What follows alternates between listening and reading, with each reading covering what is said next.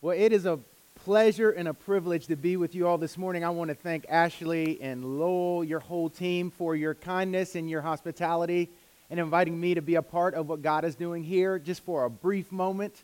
And, you know, some of y'all may not believe in miracles, but you're about to see one today. You're going to see a black preacher preach for under 25 minutes. That is a miracle. But I pray it's a miracle, y'all. Pray it's a miracle. True story. One time I was preaching at a church, and I was looking at the clock in the back, and it was broken. And I was like, oh, I got lots of time. And the people were falling over in the chairs. We're not going to do that today, okay? I want to invite you to join me for our second lesson this morning from the book of Acts, chapter 2. And I'll begin reading at verse 14a. This is God's word. Peter, standing with the 11, raised his voice and addressed the crowd. You that are Israelites, listen to what I have to say. Jesus of Nazareth, a man attested to you by God with deeds of power, wonders and signs that God did through him among you, as you yourselves know. This man handed over to you according to the definite plan and foreknowledge of God, you crucified and killed by the hands of those outside the law. But God raised him up, having freed him from death, because it was impossible for him to be held in its power. For David says concerning him, I saw the Lord always before me, for he is at my right hand, so that I will not be shaken. Therefore my heart was glad, and my tongue rejoiced. Moreover, my flesh will live in hope, for you will not abandon my soul to Hades, or let your Holy One experience corruption. You have made known to me the pathways of life. You will make me full of gladness with your presence. Fellow Israelites, I may say to you confidently of our ancestor David that he both died and was buried, and his tomb is with us to this day. Since he was a prophet, he knew that God had sworn with an oath to him that he would put one of his descendants on his throne. Foreseeing this, David spoke of the resurrection of the Messiah, saying, he was not abandoned to Hades, nor did his flesh experience corruption. This Jesus God raised up, and of that all of us are witnesses. This is the word of the Lord. If you would, please join me in prayer. Father, Son, Holy Spirit, we praise you this morning for your kindness to us, for your hospitality to us in the gospel, for your faithfulness to us. Lord, I thank you that you delight to draw straight lines with crooked sticks. Lord, I thank you. We join together and lift our thanks that you're the God who takes 5 loaves and 2 fish and you bless it and you make it nourishment for many. And we ask that you would do that this morning. Lord, would you speak to your people? Would you be the true preacher in here this morning who gets the word through to your people to encourage, to bless, to humble, to instruct, to rescue and redeem. And we ask that you would do this for your glory and that we would get the joy. And we ask it in Jesus' name. Amen. Every Christmas, my parents buy our 4 children tons of toys. And every Christmas, the same situation happens. We have a bunch of toys that require AA batteries, but all we have are AAA batteries. And every year, the same thing happens. I look at the toys and I say, I bet I could get the AAA batteries to work in that AA item. Now, I know good and well it's not going to work, but there's something in me that is determined to try and get these toys to work on a power source they were never meant to work off of. And in many ways, I think that this is the way that our hearts work. This is the way that we often live our lives. Because every person in this room has been given a multitude of gifts. And all of those gifts require a certain kind of power in order to reach their fullness. Everyone in here has been given gifts. And the abundant life that we were meant to live, the callings we were meant to express, every relationship we were meant to cultivate, every good endeavor we were called to engage, require the spiritual power of God. You need the power of God in order to be faithful in your marriage. You need the power of God to raise children faithfully. You need the power of God to be the kind of neighbor that God has called you to be. But so often, we try to live AA lives off of AAA power. We try to fulfill AA callings out of AAA power. We resort to all different kinds of other power sources. For example, some of us try to live our lives on intellectual power. But pretty soon we realize that we're not smart enough to achieve the kind of abundance that God has intended for our lives. Some of us try to move forward on mere willpower. But soon we realize that we're not determined enough to get the kind of flourishing that we really long for in life. And some of us try to live our lives out of financial power. But we soon come to realize that you can't spend your way into the kind of flourishing that you really long for. The question that I want you to think about today is this: on what kind of power source are you trying to run your life? Our text for today introduces us to the spiritual power of God. This is the reference of our lectionary text out of Acts 2. It exposes us to the power that God pours out on His church after the resurrection, after the ascension. God then gives this endowment to His people so that they can live into the life that He's called them to live. Now, I know that a lot of people today talk about being spiritual, but not religious. And if we look around at our country and our communities, we see that there are also many people who are religious, but not spiritual. But today, what we're going to do is we're going to explore what it is that shapes Christian spirituality.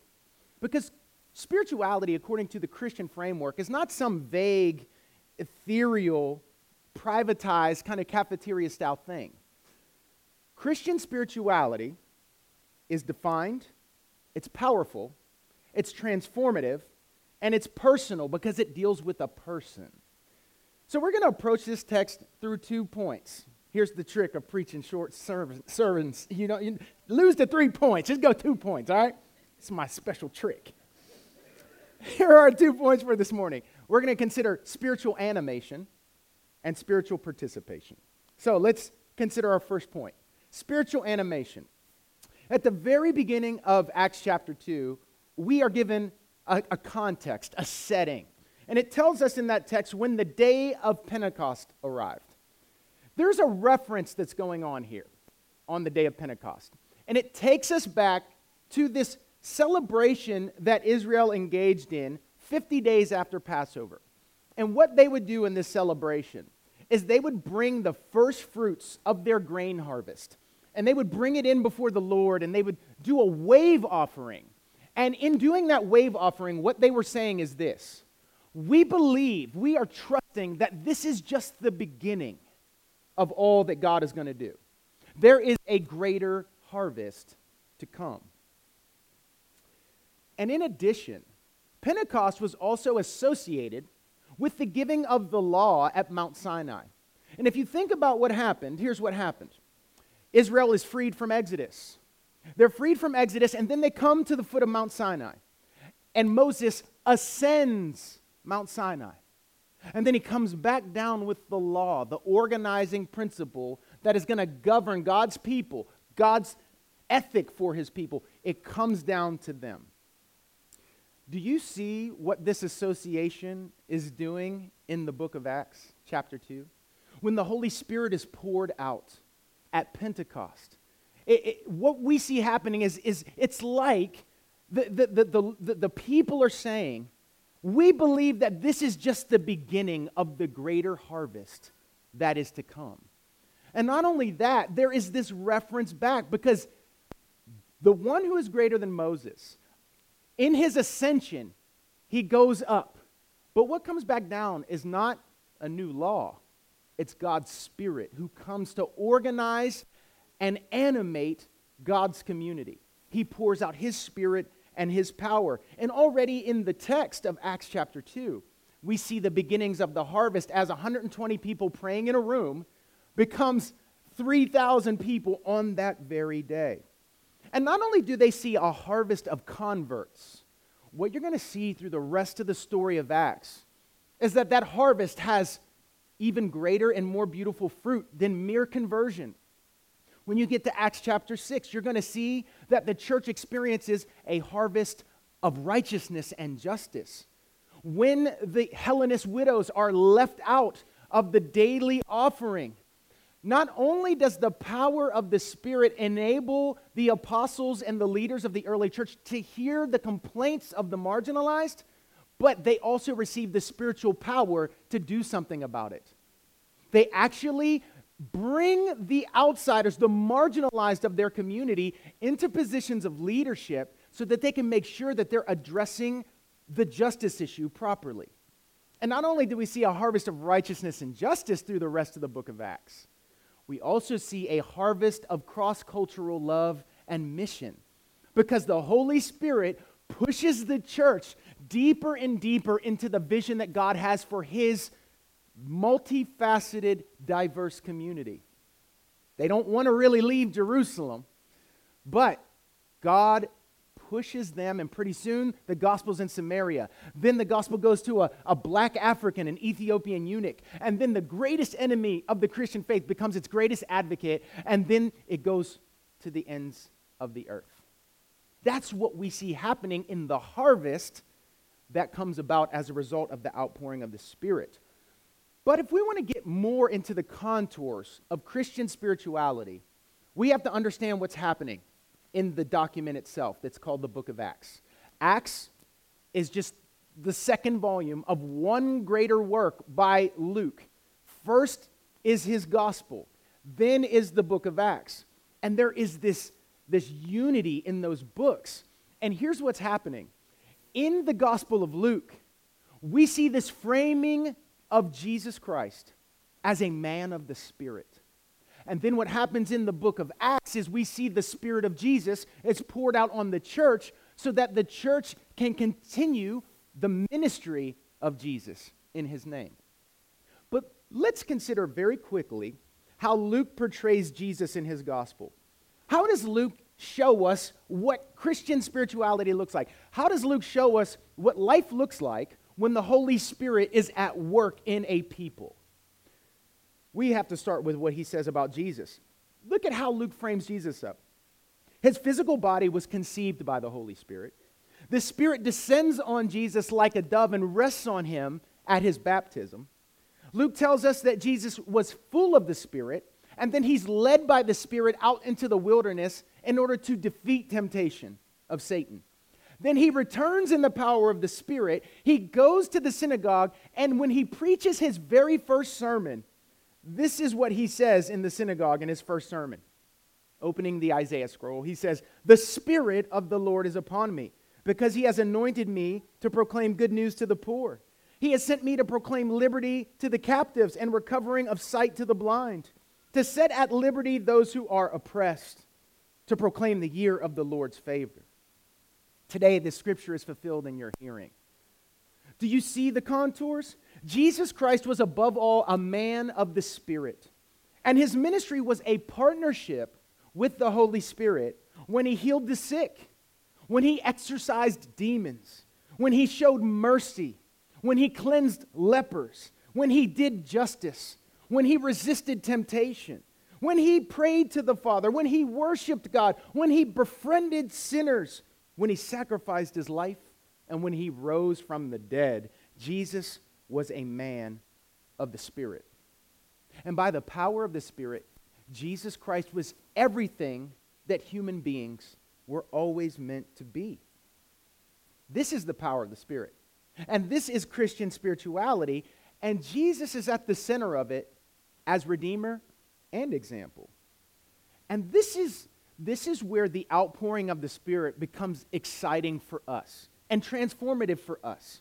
Because the Spirit shows up in our lives carrying luggage, as it were. Those 33 years that He spent with the incarnate Son.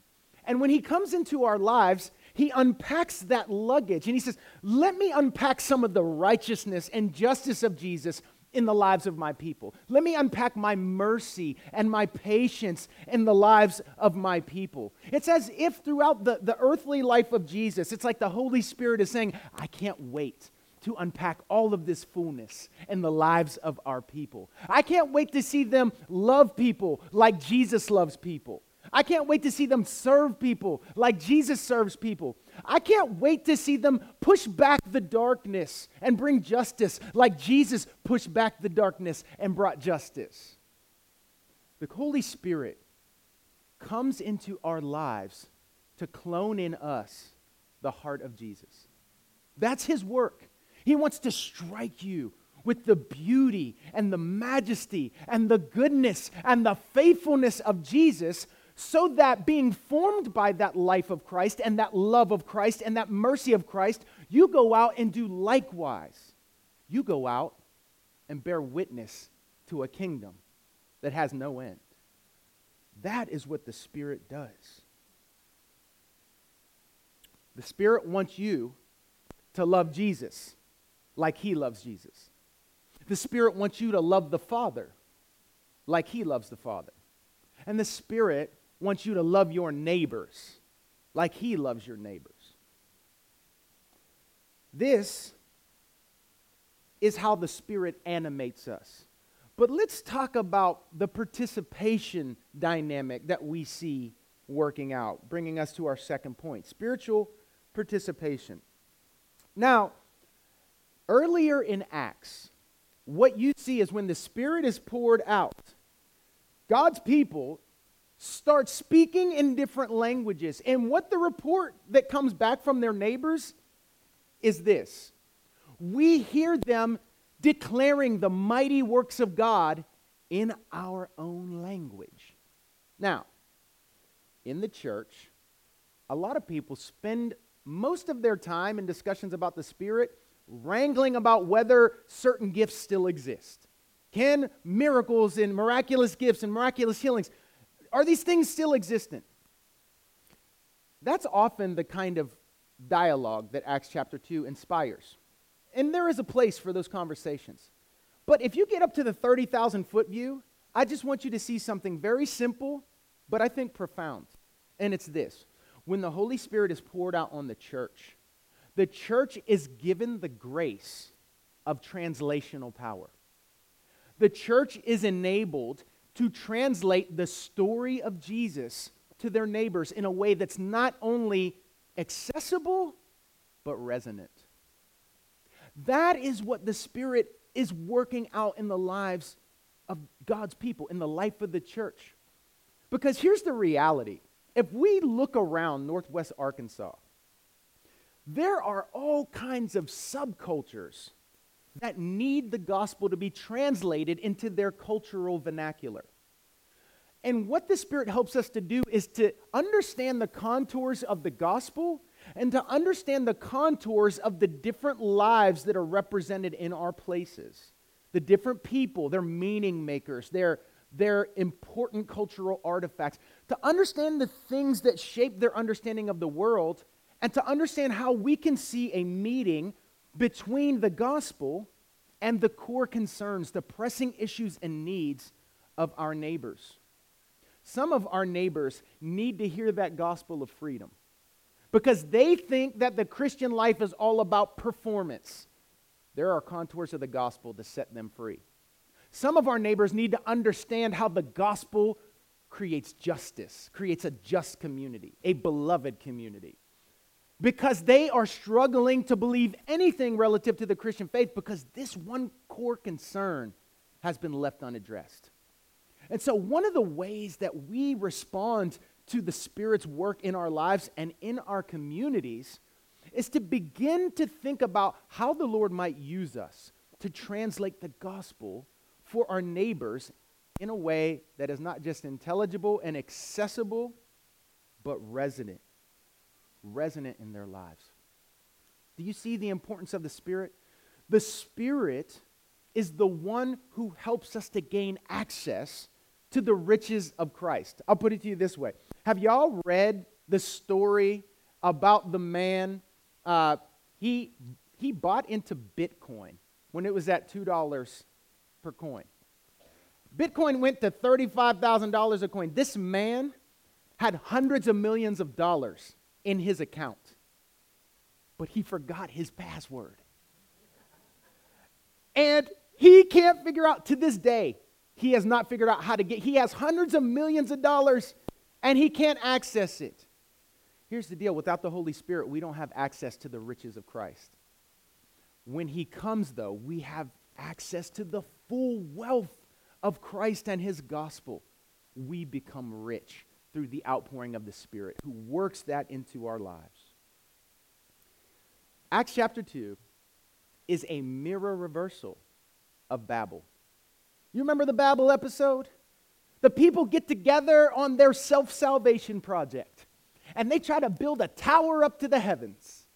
Because, after all, they don't really need anyone to bridge the gap between heaven and earth. They can do that themselves. But God, the text says, comes down, and he judges the wicked conglomerate by scattering them through the language difficulty. What Acts 2 is, following the ascent of the righteous one, God comes down the Holy Spirit comes down and brings people back together in that linguistic difference so that they can go out in his mission, so that they can go out and serve their neighbors.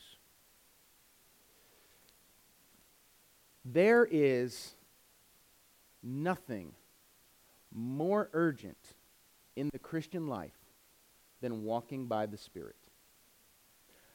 Acts chapter 2 is not just an interesting historical artifact about the Christian church.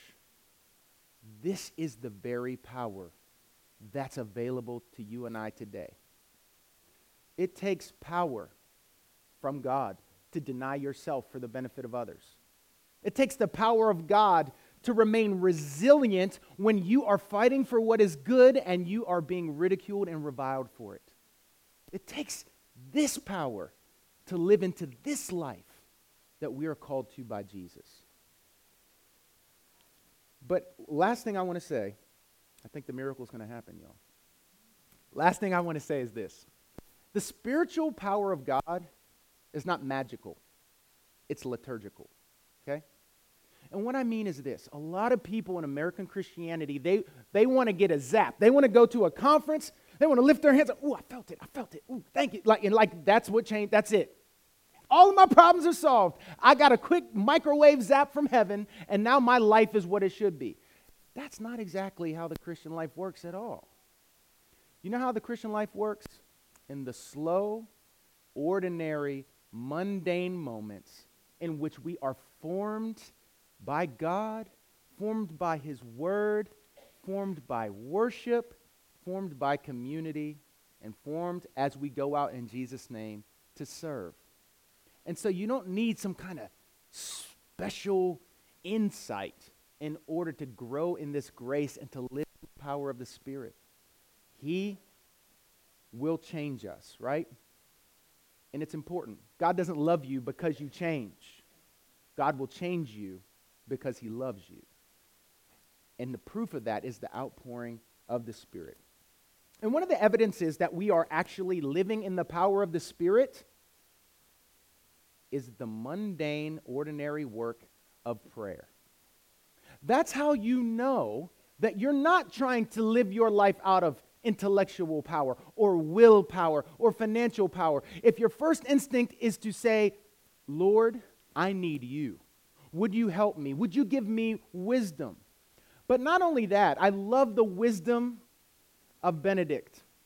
Ora et labora. Work and pray.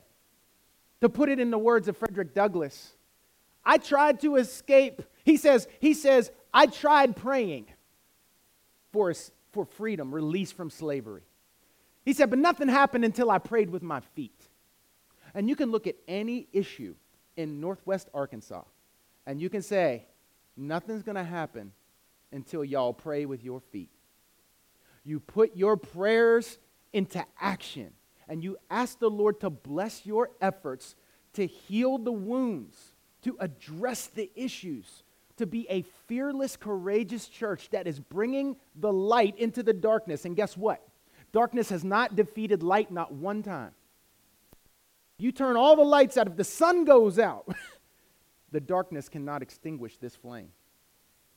In the same way, the powers of hell will not prevail against a church that is living in the power of the Spirit. So let us participate in God's mission, relying upon God's power to accomplish God's ends. Amen? Let's pray. Lord, we give you thanks and praise this morning for teaching your people through your word, for giving us the hope of glory through Jesus Christ our Lord. We thank you for pouring out your Spirit on us, Jesus. We thank you for that accessibility that you have given us to yourself. And we ask, Lord, that we would live in that power. Would you help us to live in the power of the Spirit? Would you help us to receive your love afresh every day? Lord, we believe, but help our unbelief. We look out, there are so many things we want to do for the sake of your kingdom. There are so many wrongs and ills that we want to address, but Lord, we confess that we grow weary at times, even thinking about how we're going to do that. But we pray, Lord, that you would remind us that your power is available to us and that we need not fear because you are with us. So bless the work and the ministry and the mission of Christ the King. Fill these your people with your Spirit and encourage them as they continue to press on in faith and hope and love. I ask it all in Jesus' name. Amen.